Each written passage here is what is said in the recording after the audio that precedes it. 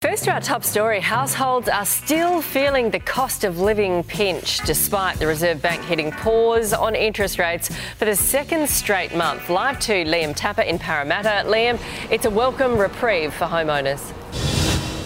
Oh yeah, good morning, Nat. It certainly would have been for those millions of Aussies with a mortgage. When they heard that news from the RBA that the cash rate would remain stable, you could imagine that there was certainly a sigh of relief around the country. Now, this is 2 months in a row that the Reserve Bank has kept the cash rate steady. That's the first time they've done that since early last year. Now, it's got a lot to do with inflation being under control, so which means the costs of goods and services remaining at a steady rate, which is good news for a lot of Aussies. But in terms of those homeowners, it's not all good news because we are starting to feel the pain from those 12 consecutive rate hikes that we've had. Now, to paint a picture for our viewers, of course, there was that record low of 0.1% the cash rate was at early last year, but that skyrocketed all the way to 4.1% just a few months ago. Now, in terms of the average mortgage here in New South Wales, that sits at around $720,000.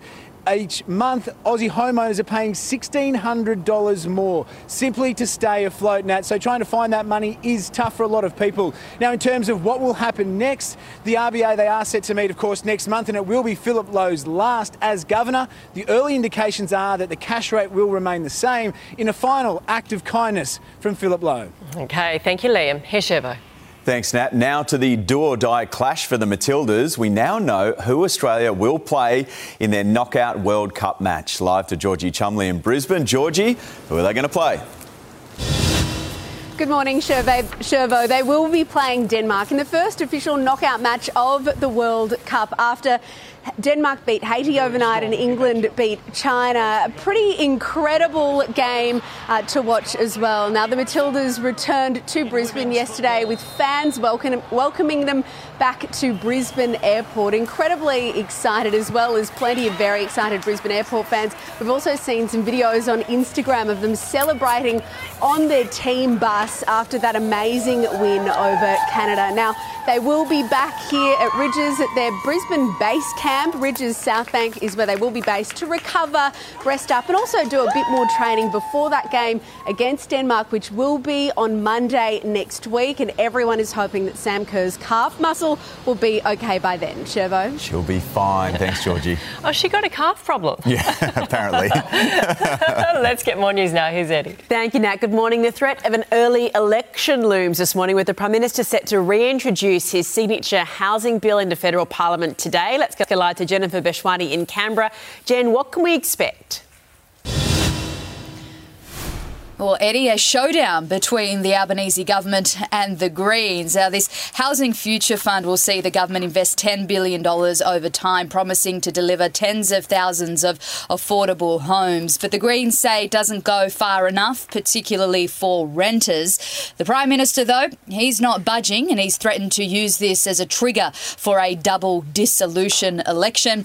But, Eddie, there appears to be some progress. While the bill will be introduced or reintroduced into the Parliament today, it won't be put to a vote until October, so there's still time to negotiate. Thank you, Jen. Parents are calling for stronger safety audit checks after a former childcare worker was charged for allegedly abusing almost 100 young girls in his care. The unnamed 45-year-old man is facing life behind bars for more than 1,600 offences, including rape, as well as producing and distributing child abuse material over 15 years. Is one of the most horrific child abuse cases that I've seen in nearly 40 years of policing. It's beyond the realms of anyone's imagination what this person did to these children. The alleged crimes took place between 2007 and 2022 in Brisbane, Sydney and Europe. He'll face court later this month. There's a warning for visitors this morning. Behave in Bali. A new task force is being set up with officers out to fine or deport about 100 troublemaking tourists every single month. There's a hotline for locals to dob in foreigners. Russians who've created illegal businesses there will be of particular focus. 2 rail lines to some of the country's fastest growing suburbs in Melbourne's outer west have been axed. Let's go live to Tegan Doling at Melton Station. Tegan, morning to you. Do we know what's behind this decision just yet? Yeah, good morning, Eddie. So we're currently 50 k's away from the CBD. It's a real booming area here in the outer west, and a lot of the community really do rely heavily on the trains. Now, in a 2018 election promise was very much welcomed, they were going to put in 2 new train lines here. So they're electrified train lines so that the metro trains can come all the way out here. Currently, they only have the V-Line services, and they're the regional trains, the big regional trains that currently come through here. They're a little bit infrequent, and sometimes they're even full by the time they get to Milton. But this morning, The Age is reporting that the new train lines, that duplication, actually won't be going ahead. And what the government's looking to do instead is to try and put the metro train lines on the 2 train lines that are currently already here. Now, that's a bit of a kick in the guts for this community, because they're very much looking forward to, I suppose, that improved infrastructure out here, because they do rely so heavily on rail. Thank you so much, Tegan. 2 million Victorian households are about to be slugged with higher power bills. The Victorian default offer has just increased by 25%, impacting around 85% of homes. It will take the average electricity bill from $1,400 to $1,700 a year. That's an increase of $350. The changes only affect those on retailers' market or variable contracts. A star jockey has been brutally bashed in a terrifying carjacking in Darwin. Sonia Wiseman was about to head to the Darwin Cup when a group of about 15 men approached her car, smashing in the windows and passenger door before attacking her with a rock. The men ran off when nearby security guards came over, alerted by the car's horn. Sonia has been taken to hospital suffering a fractured nose, and police are investigating the attack.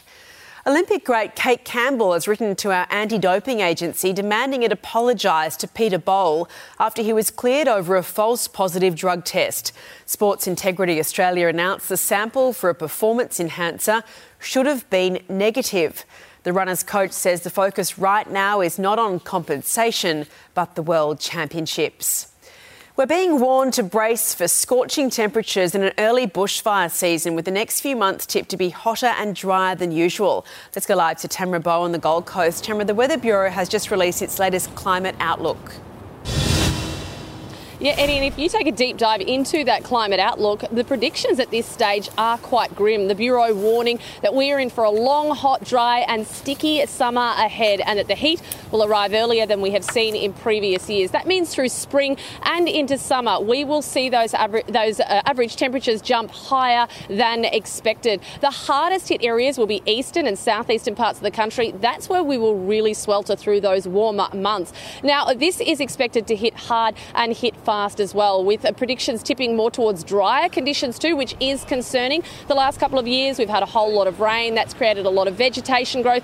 That in turn will now dry out and create a whole lot of fuel overload that could become dangerous, with predictions warning of an increased fire danger threat. So Eddie, at this stage, more chance of fires as well as drought too, but hey, it's winter. Let's just enjoy it while it lasts. Thank you so much, Tamara. NASA's Deep Space team is breathing a sigh of relief this morning after its Voyager 2 probe sent a heartbeat signal to Earth after Mission Control accidentally cut contact. As you do, the spacecraft has been out of touch for more than a week after a series of programmed commands caused its antennae to tilt away from Earth. NASA enlisted the help of the Deep Space Network that includes its Canberra antennae to make contact.